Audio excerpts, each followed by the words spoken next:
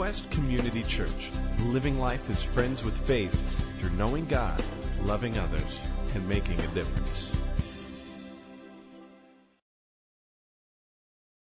Today, we're going to continue our series called Staying Engaged, where we're looking at what the Bible says about healthy relationships, particularly through the lens of how it teaches about the closest relationship of all, marriage. And we're gleaning from the Bible and some practical wisdom that is very consistent with that. Today, we're going to talk about communication. How do we communicate well? How do we fight fair? And as we've been doing the last couple of weeks, we want to start with a little bit of humor first. So enjoy this clip by comedian Tim Hawkins. I'm just so blessed, man. I love being married. I've been married for 17 years, like I said. Has anybody here been married for less than a year? Any newly married people? Any newly marrieds? How long have you been married? How many? 2 months. Dude. Welcome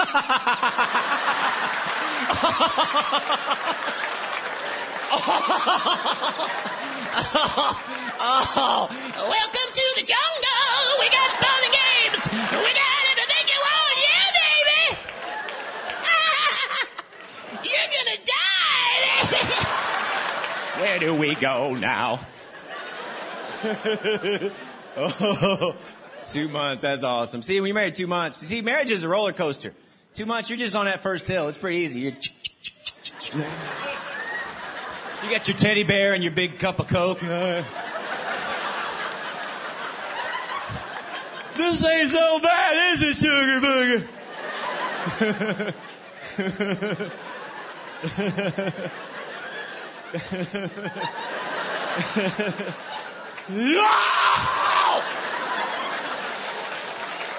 It's coming, Rachel Ray. It's coming like a train. Buckle up, patootie. You see, marriage changes. It's still good. It just changes. It's good. It just changes. Like, I don't know, dude, you may get up early and go to work early. Your wife's, still sleeping in your shirts. She's snuggle. She's like, please don't go. Please just stay. Just stay. Please don't. Please stay. Stay. Oh!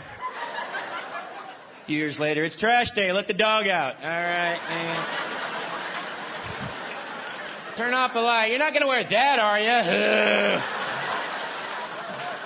What not to wear, poster boy walking out the door. When you're first married, you share food at restaurants, Get a piece of cake. Can I have a piece just to buy? Sure, honey. Sure. Married 17 years, you throw an elbow every once in a while. No. You see, I got cheesecake because I wanted cheesecake, but you didn't want cheesecake a minute and a half ago. But now you want cheesecake. See, that's frustrating. Because I said, you want cheese? You said, no, not I want. I got a cheesecake hole right here in my stomach, and a half a piece is not going to do it.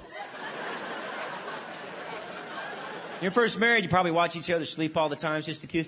You're like, look at him. Oh, my God. It's just this. Oh. Put on Facebook. Yeah, Facebook. I woke up from a nap the other day. My wife was just standing there staring at me like, what's wrong? She goes, I don't remember marrying that face. Wow. You want a sandwich, Chewbacca? What happened to your nose, Voldemort? Hey, brother.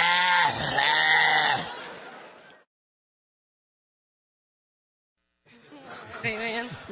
Gosh, we need to laugh, don't we? I mean, marriage is not an easy adventure. I mean, it is a jungle. I love it. So let's briefly revisit what is one of the purposes of marriage. It stems from the truth that God has a vision for each of us.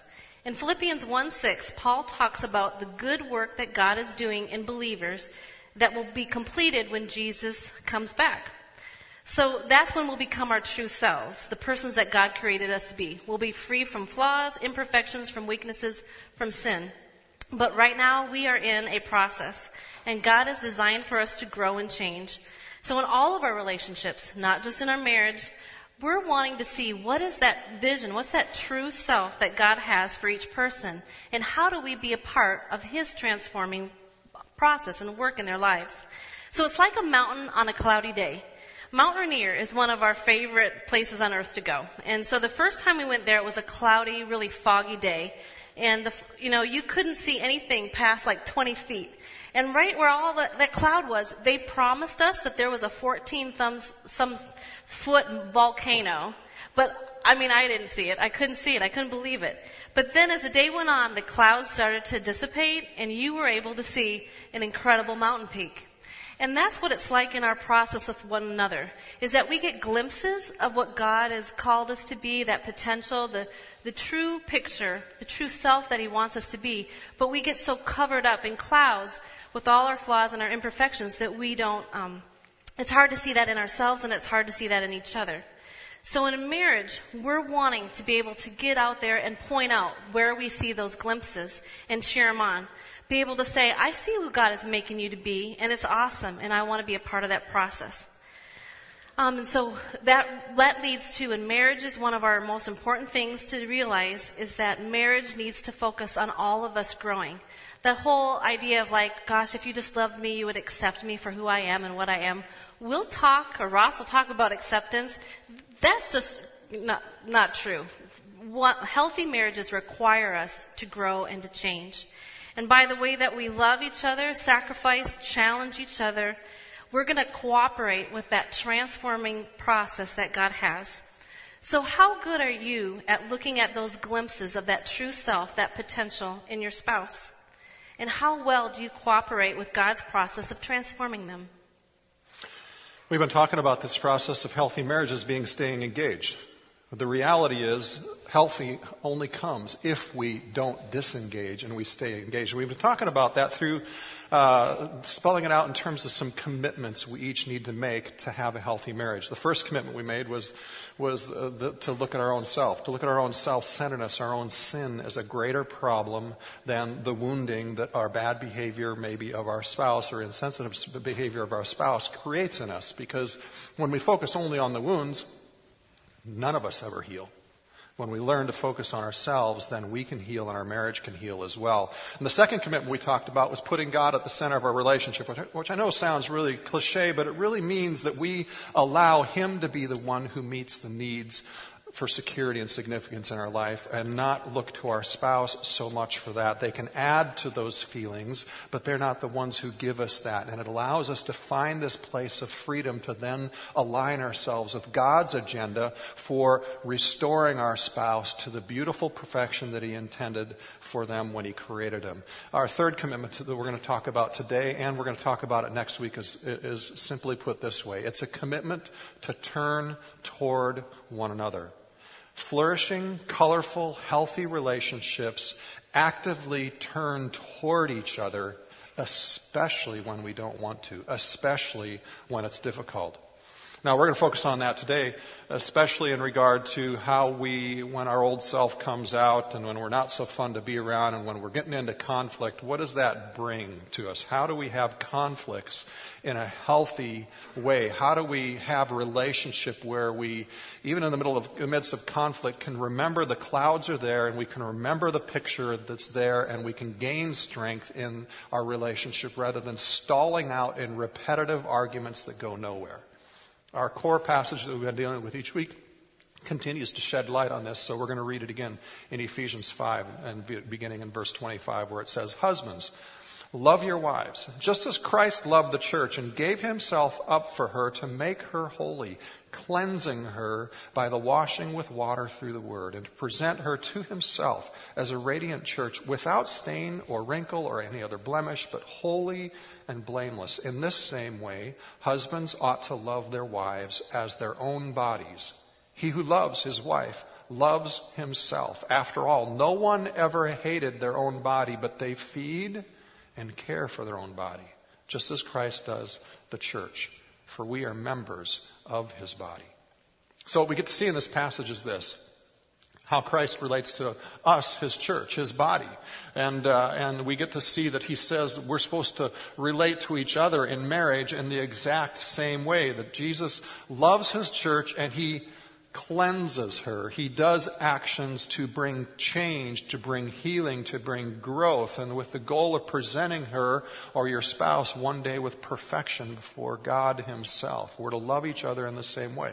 And it also says that husbands and wives are one body. We're not two. We're not separate. And therefore, why would we ever reject or why would we ever disdain part of our own body, but we would care for it. We would learn to feed. We would learn to care for our spouse. Marriage evolves around this idea of helping each other discover and be the true best self that you are, that God created you to be.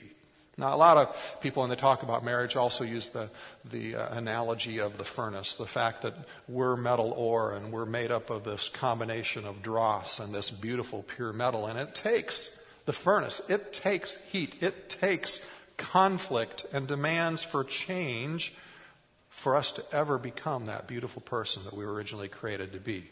Conflict is not bad. It's healthy. It's necessary to be a part of any good relationship. So getting to that metaphor of the body, and we're supposed to be involved in cleansing one another, nourishing, feeding, and caring. But what does it look like when you think about cleaning your body? I don't know, that's pretty personal, pretty private. You shower, you want to do all those things. You eliminate, you wipe, your spouse is going to see things that others will not see. They even take part in helping in that cleaning. Marriage brings you into the closest contact with anyone else in your life. You see each other close up. You are forced to deal with those flaws and sins of each other. What kind of person are you? What flaws will your spouse see? Do you tend to be proud, opinionated, selfish, anxious, fearful, demanding? Do you pout when you don't get your way? Are you harsh? Are you unkind? How about undisciplined? Can you be unreliable, disorganized? Are you a perfectionist? Are you judgmental? Are you irritable and lose your temper easily? Are you overly responsible for others? Are you highly independent? Maybe you are always wanting people to like you. Are you materialistic or stingy? You can hide some of those flaws from it's hard, but you can hide them from your family, your parents, your siblings, even your roommates and friends. And they can get glimpses of those issues. But if they give you a concern, you can dismiss it because you're like, well, you don't really know who I am. And while issues like those can be irritating for your friends and family, they may not cause really big problems. But in marriage, those same issues can create huge problems. Like if you're one that doesn't want to deal with conflict and you avoid it, that's your tendency, it can destroy your marriage. And no one is more hurt by your flaws than your spouse. I like the analogy that Tim Keller gave when he described marriage as a bridge. So imagine an old bridge over a stream, and there are structural defects in this bridge. And with very close inspection, you wouldn't be able to see those cracks. Hairline fractures in them, yeah. But if you have on that same bridge a 10-ton Mack truck come and stand on it, what's going to happen? The pressure and the weight of that truck is going to reveal those flaws. And that's what marriage is. It's not the person. Like Ross is calling me a 10-ton truck. It's the marriage. You would never do that. No, I was saying that guys should never use that illustration. Yeah. But if you put a 10-ton truck on a bridge, you're going to see the flaws. And that's what we have to be willing to say that that's what marriage is about, of looking at those hairline fractures. And to be able to see all those flaws. Because the truck, it did not create those weaknesses, right? Your spouse doesn't make you blow up. But it's just marriage in itself, the way it's designed to be, exposes those flaws within us. And so marriage has that truth to give us a realistic, often unflattering look at ourselves. And it's saying, look at it. If we are blind though, and we don't want to look at our issues, we want to stay in denial, those flaws will enslave us. And marriage gives us the ability to see them, and it can bring hope. It just doesn't feel like that at 11 o'clock at night when you're really upset with your spouse because you've done something wrong, right? Right. Okay. Yeah. Right. I'm ready. James, Jesus' brother, writes in James 4 about conflict, and he says this. He says, what causes fights and quarrels among you? He asks us a question. What causes fights and quarrels among you? Don't they come from your desires that battle within you? You desire, but you do not have, so you kill. You covet, but you cannot get what you want, so you quarrel and fight. You do not have because you do not ask. And when you ask, you do not receive because you ask with wrong motives, that you may spend what you get on your pleasures. And honestly, when it comes to conflict and communication, I have to look at this, and reading this even this last week, I go, that is so true. When Wendy and I have unhealthy conflict that goes bad, it has nothing to do with the fact that we don't know the communication skills. We both teach the communication skills. We know the communication skills. It has everything to do. Most of the conflict in our life is not so much communication skill oriented. It really is the fact of what's going on internally in us. And do we understand that? It's really us not fully living out commitment 1 and 2, of looking at our own self-centeredness and what needs are not being met, and understanding what's driving us internally, and then not being able to be, because of that, not being able to be God-centered in our relationship and looking at what God wants to do. Instead, I'm having to prove and protect myself. It really has very little to do a lot of times with the communication. Last week, Wendy also mentioned a guy named John Gottman, who's considered by many to be the nation's foremost leader on studying marriages. He's studied marriages for over 40 years, and he actually was able to, through these studies, predict very reliably couples that will divorce and couples that will remain married. And he did this simply based upon putting them in an environment where they argued, and he listened to them argue. And it only took him a few minutes of listening to each one of these couples to argue to have an outrageously high accuracy in the ability to predict whether they would last or not as a couple. And he identified out of this 4 negative traits. He likes to call them the 4 horsemen of marriage apocalypse. And I'm sure that very few couples want to go to dinner with this couple because they don't want to be told in 15 minutes whether their marriage is no. Anyway, he said the door opened, especially when we open the door to a conversation with a negative, harsh start, that these 4 horsemen are really easy to trot right into the middle of our heart, of our marriage. And they usually come in, he said, in a certain order. And his order he described, we're going to go through each one of them individually, is criticism, contempt, defensiveness, and stonewalling. And he says when these 4 are all present, the likelihood of divorce is very high. When just 1 or 2 of them are present, it's not quite as high, but when all 4 are present, the likelihood is very high. And these are things we have to watch our heart for. The first one, criticism. Isn't it so easy to fall into that? Gottman actually distinguishes between criticism and complaints. Now, complaints to me when I read that is just no different than criticism. So I'm just going to change complaints to we all have issues, right? Every one of us has issues. So we're going to compare criticism and the fact that we all have issues. And I have issues. We're going to have issues in our marriage. We're all going to have issues. And the problem arises in those issues when we turn those issues into criticisms.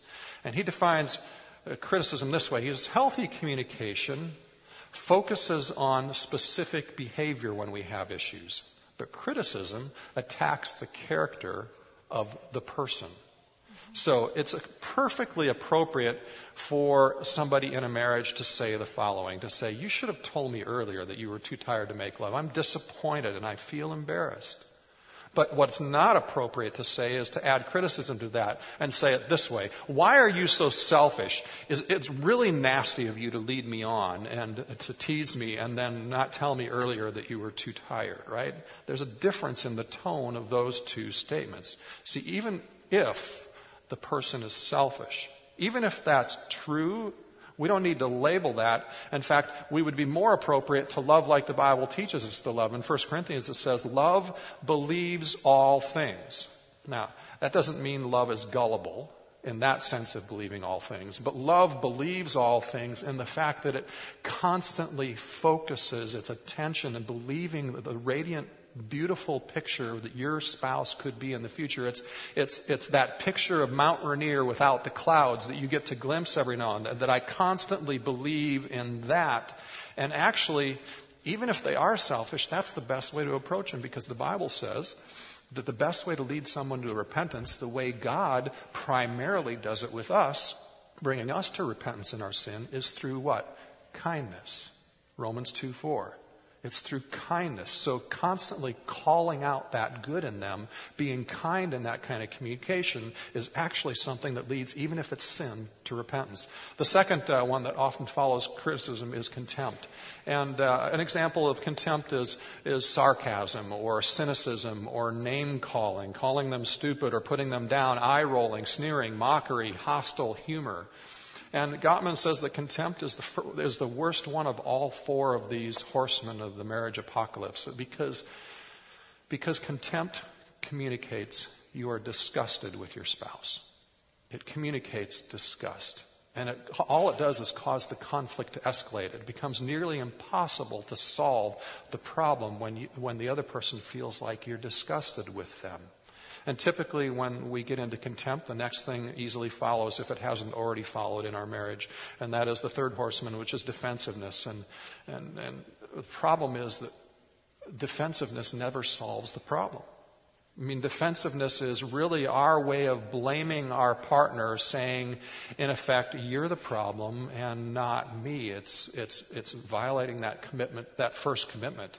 It's saying, I'm going to protect myself as a priority instead of loving you as a priority. And as a result, the problem never gets resolved. Doesn't even have a chance to get resolved when we're defensive and the conflict escalates. And when that's gone on long enough, the fourth horseman usually shows up, which is simply, it's our turning away from our spouse. Gottman calls it stonewalling. Stonewalling is a way that we avoid the intensity of feelings that we have in a conflict. Those feelings that overwhelm us about what it says about us and what it says about our marriage and all those strong, intense emotions that come up in conflict. It's our way of avoiding those, and we ignore our spouse on a particular issue. Maybe we just refuse to talk about this one issue, or maybe it's a set of issues, or maybe it gets bad enough that it's the point where we just try not to spend more time around them than we need to, and it becomes more of a general way of stonewalling. A comment is made about an issue. We want to talk about something, and our spouse just doesn't respond. Doesn't turn towards us with any kind of response, just doesn't respond, or deflects it to another topic, or worst case scenario, just walks out of the room and avoids it, which makes our spouse even angry. And this behavior tends to enter marriages the longer they're together. It takes a while for the negativity of these first three horsemen to build up to the point where we think that stonewalling is an understandable solution. We're just going to avoid this because it's too painful, so we're just not going to deal with it. Each of these four horsemen can predict divorce, but when they're typically found together is when the problems are really there. So I want to just take a moment right now, and I want to pause, and I want each of you just to think for a second. What horsemen do you see present in your marriage, around certain issues, or in a relationship with a boss or a friend? What horsemen are in your life?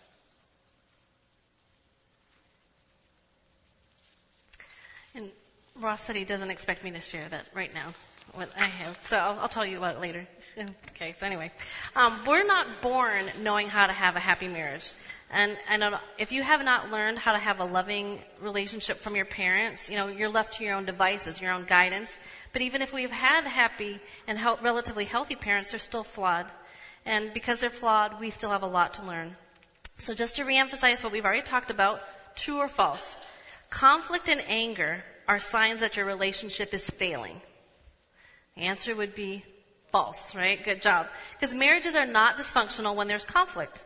We want our kids to know that too. We want them to know that it's the avoidance of conflict that is going to be concerning of whether you're going to head to divorce or not. Because marriage is going to have ups and downs. You can't be under the same roof with anybody and not have some disagreements. And so depending upon the ages of our kids too, we also want them to see how do you deal with conflict? And if you've had a bad day and you've dealt with it really poorly, that they get to see a lessons of repentance and how people forgive and move on. That's really powerful for them. We want them to know that when they have conflict in relationships that you don't pull back, that you pull in. And how do you do that in a way that nurtures and cleanses and builds? And there's a misconception that anger is harmful in a marriage. Anger, from all research, has shown that it does not predict that anything bad is going to happen to your marriage. Because if you had a relationship where all you had were happy feelings, that would be nice for maybe a week, right? Because a relationship has to have a variety of emotions in order for it to not be superficial. But it's the problem when you have anger and you blend it with those 4 horsemen. That's when it becomes a different story. When you add anger with contempt or criticism or defensiveness, that's when there can be some really negative consequences. You know, the Bible talks, in your anger, sin not.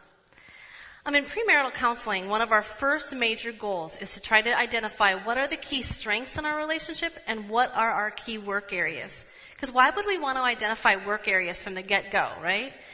Because what we know is that every relationship is going to have a set of issues. And these issues are going to be perpetual. Isn't that exciting?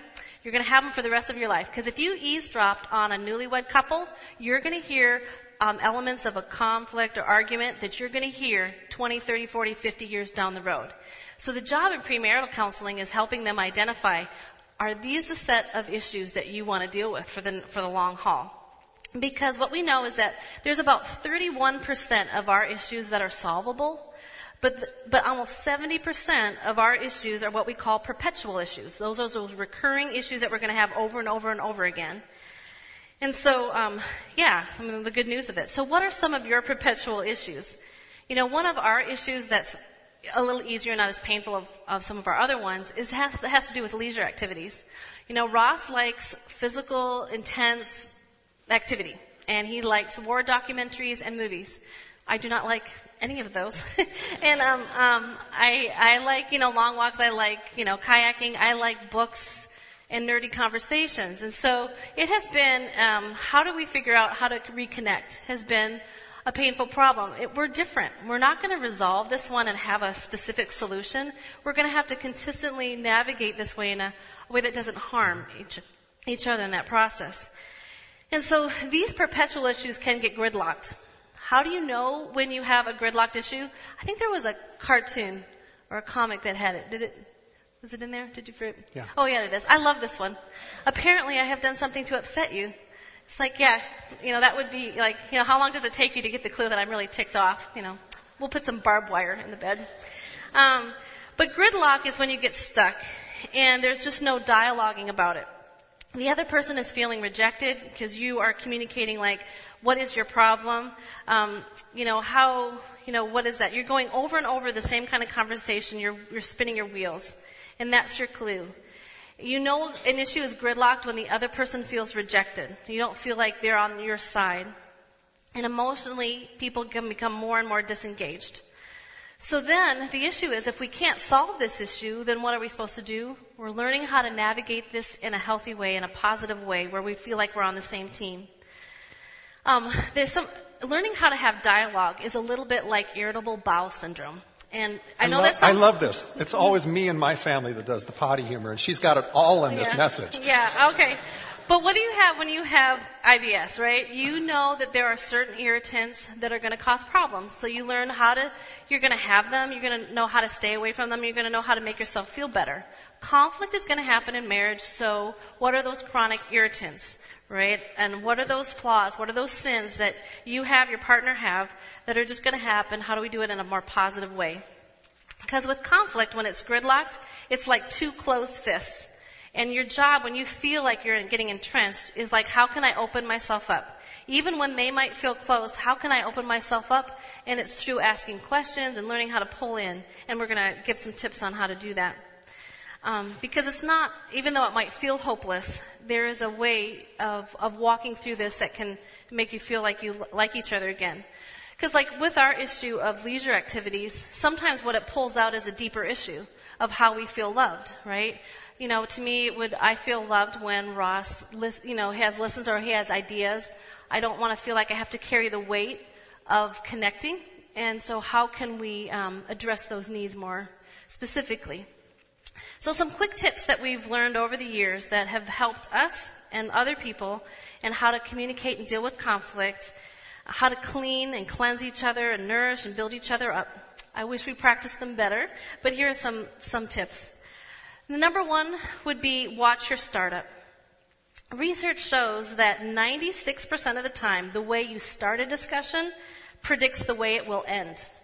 I mean, this was even, for me yesterday, I was like really frustrated with somebody other than Ross, actually.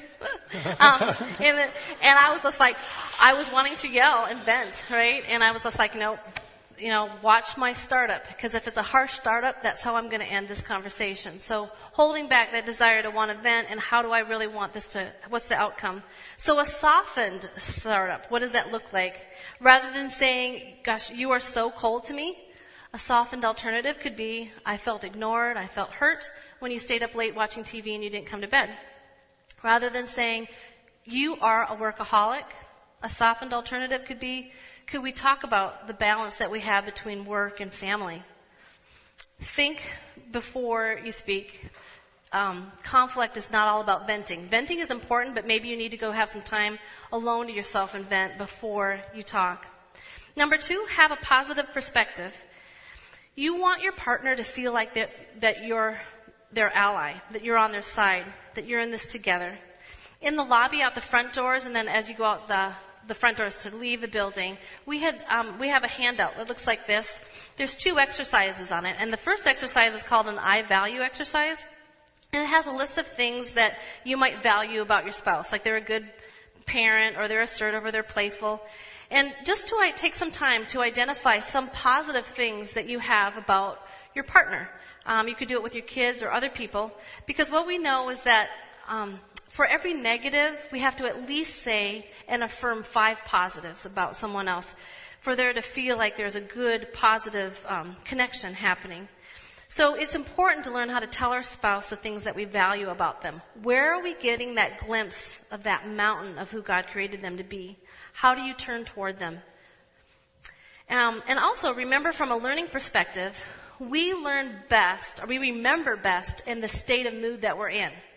That being, like, if you are in a negative mood, you can remember negative things. If you're in a good mood, it's easier to remember good things, right? So what happens when you're in a conflict? You can't remember why you ever married them, right?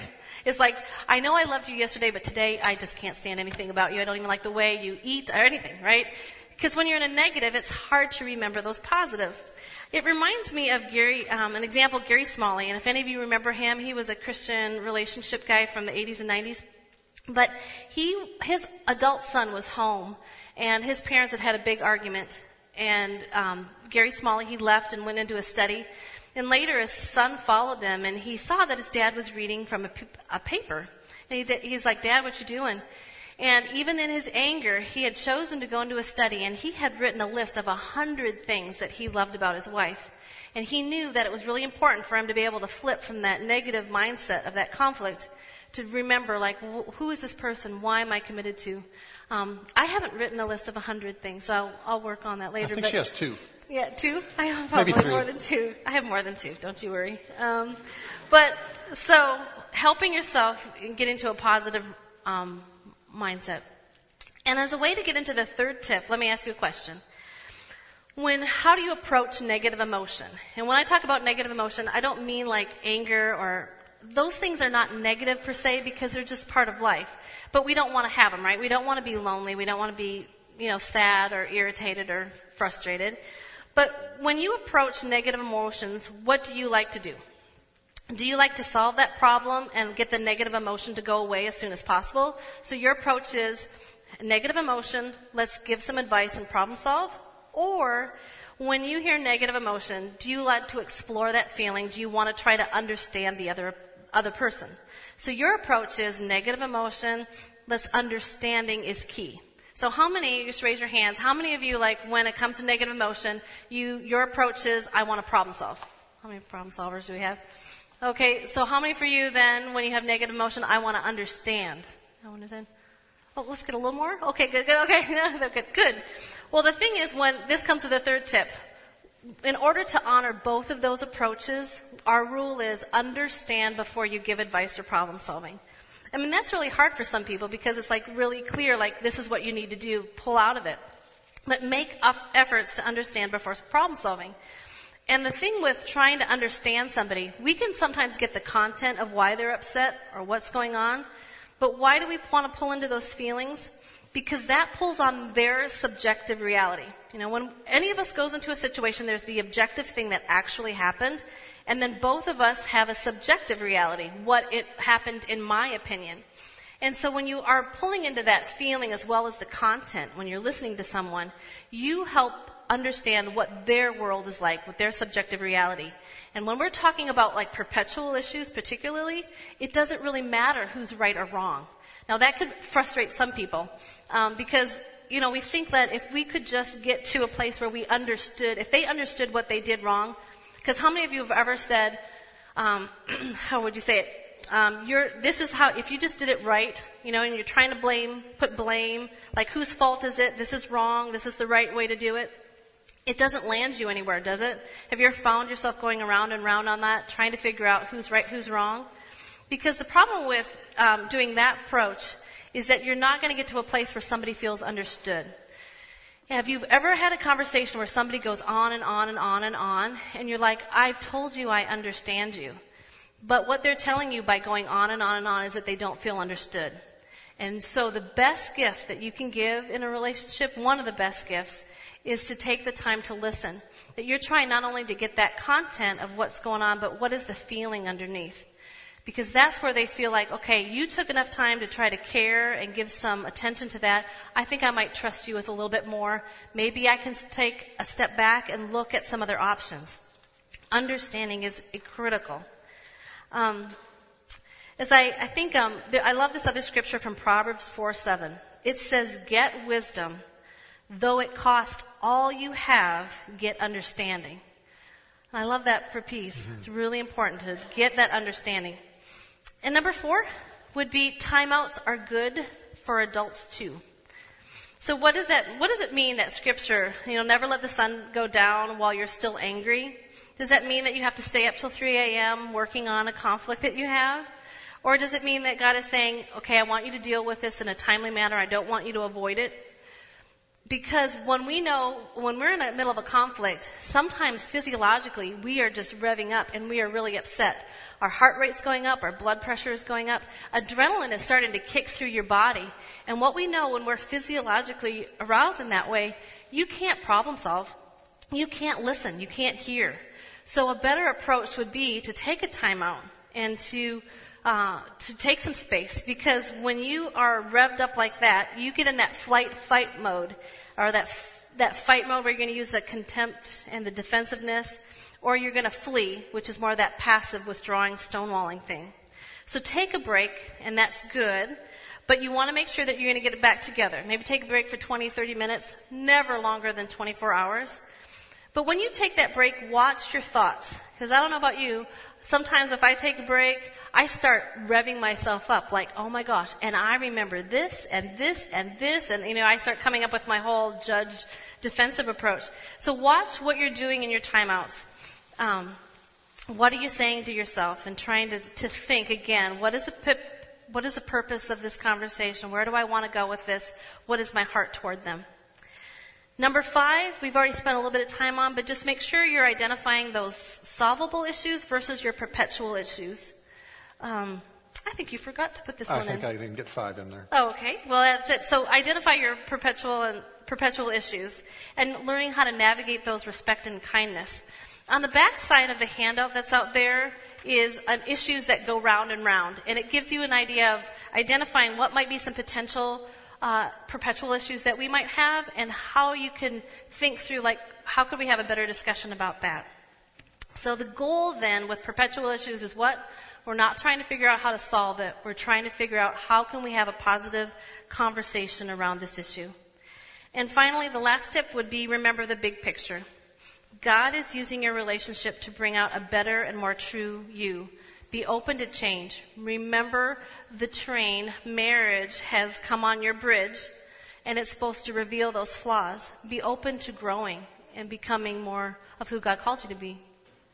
I recently heard a story of another couple named Rob and Jessica that reminded me of dozens of couples I've known. Their issues are different, but I think they're universal. I think everybody who gets together in a marriage, or everybody who works together in a boss relationship or friendship, has issues that they bring to the table that are going to cause conflict. And I think the story of Rob and Jessica just illustrates that really well. Rob was a guy who all of his life had few friends.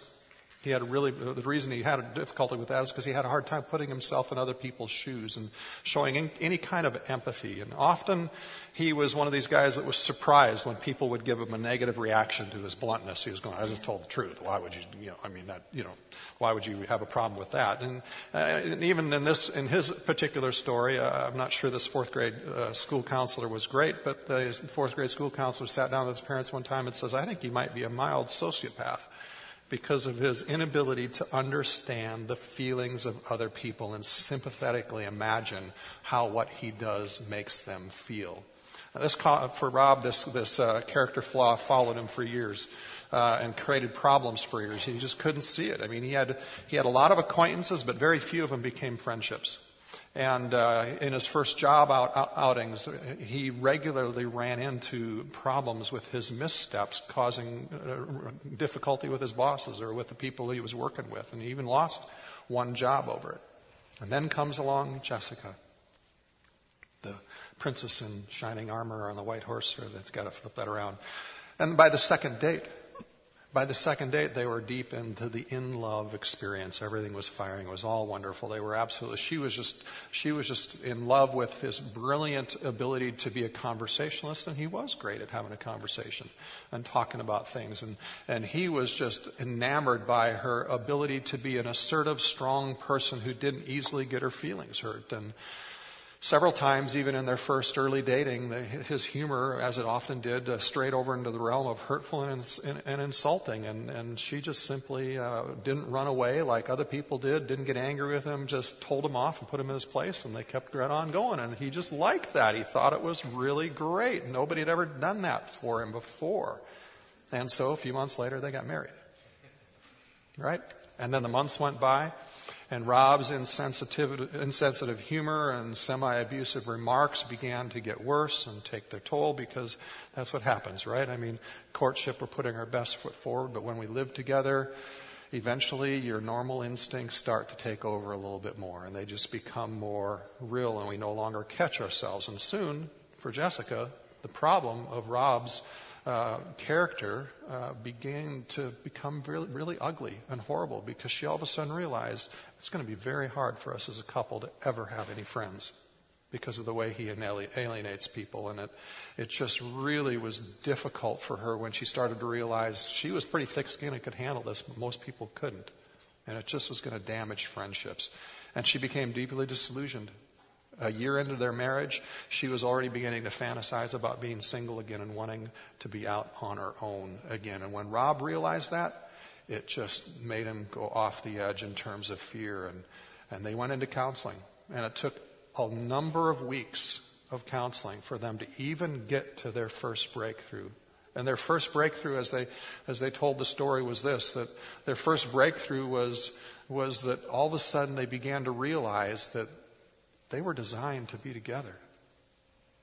The only way Rob was ever going to become the person he was going to become, that God intended him to be, was to have a strong woman in his life who could calmly call him on the carpet when he needed to be, but stay and be there and constantly say to him with just a level-headedness, that hurt me, and I'm going to tell you exactly how it felt until you learn how your words hurt people. And I'm not going to clam up, I'm not going to withdraw, and I'm not going to attack. I'm just going to be like Jesus did, accepting you in love, but not allowing your sin to just go on and destroy you and destroy us. And Rob had never had anybody love him like that. Everybody had either given up or withdrawn when they faced his bluntness and his lack of sensitivity. But here was someone who calmly, candidly would tell him what was going on. And the most transforming part of it for him was the fact that the person who was telling him the truth was the person he loved the most in the entire world. And Jessica herself also discovered that God had brought Rob into her life, because she had always been this strong, independent person, never wanted to rely on anybody, and she wouldn't let anybody hurt her. And she slowly began to realize that she was this fiercely independent spirit, that every time somebody hurt her or betrayed her trust too much, she had just left. But now she's in this relationship where she wanted to live up to her vows. and she couldn't just run. And she all of a sudden realized her own issues and how Rob got a design to call out that graciousness and that gentleness in her. And as they told the story, 3 years later, Jessica's parents noticed a gentleness and graciousness in her towards the weakness and failings of others like they'd never seen. And they noticed in Rob that a kindness that they never thought possible. You see, marriage, the way God intended it, is for us to love each other in a way that we see these glimpses of who they can be, and we're honest enough, we're truthful enough, we don't shy away from the difficult conversations, but we learn to have them in a way that lovingly brings out the best in the other. And that's what God's invitation is to us today. If you're here and you've been afraid of conflict, or you've seen yourself in some of that stonewalling, or you've seen yourself falling prey to some of that criticism or condemnation, and God wants to touch that area of you right now. Can we just pray and invite the Holy Spirit to do that? Lord, we just ask that you would come. And Lord, those areas that we've been turning away from our spouse to protect ourselves, those areas that have been laced with the blood of the woundedness that we feel, and the anger, uncontrolled, misdirected. Lord, I ask that you'd come and give us hope, that we can re-engage, that we can turn toward one another, that we can begin to have conversations again. Holy Spirit, just come and bring to mind those areas right now. Just ask God, what's the one area that you would love me to surrender to you and turn towards my spouse in? If you're not married, think of the most difficult relationship and ask God the same question.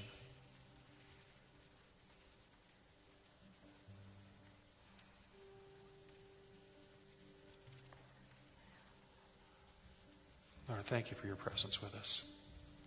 Lord, would your Spirit just continue to come and take those places of our hearts that are hardened or that feel really heavy,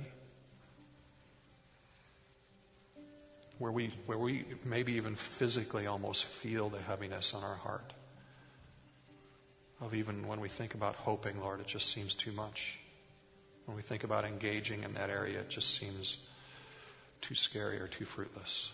Lord, would you come now, even as we worship, and meet us in that area? In Jesus' name. That song pretty well says it. He's calling us to a deeper place in our marriage, and it's not necessarily going to be easy. And some of you are here today, and you don't have a lot of hope for some of the issues. Maybe you're not at the point of thinking about divorce yet. Maybe you are. But you don't have a lot of hope for a few of the issues. And there's a scripture that Wendy reminded me of in first service that I wanted to share. The scripture is this, and it's a scripture that's brought a lot of hope to my life. That God says to us, "A bruised reed I will not break." You may feel like a bruised reed right now. And God's not going to break you. And what God's calling you to go deeper in your marriage in terms of love, He's not going to let your marriage break you either. If you learn to follow Him and make these commitments to Him and make these commitments to your relationships, He's going to heal you. He's going to bring that. It may not feel like that to you right now, but He's going to do it. If you're here today and you would say, "Yeah, that describes me. I've got some hard areas that I'm afraid to even look at those areas. I've got some significant pain, and I've been thinking about wondering if our marriage is going to survive." I want you to not leave today without praying with someone. You can grab Wendy or I. You can grab Tom and Deanna up here, or somebody up here as well to pray with, or Joe, or any of the elders or staff, or just a friend next to you. And allow the Holy Spirit to begin to come and touch you in that area. He's got to come and start to meet that need for it to be safe for you to even come out of that shell and deal with it. And that's what He wants to do for you today. We got to receive our offering, and I got a couple announcements we need to make. Ushers, go ahead and come on up. Lord, we're so grateful for your presence with us. We're so grateful that you have a grand plan for beautiful marriages and for us in our marriages to discover how good you've really intended us to be in life. All the good and the beauty you created us for. Lord, I pray that now, even as we give, even of finances, Lord, that you would allow us to experience that same generosity of pursuit that you have for us towards our spouse, towards this offering, towards the people of our community. That you would open our hearts wide to love well and to be loved well. In Jesus' name, amen.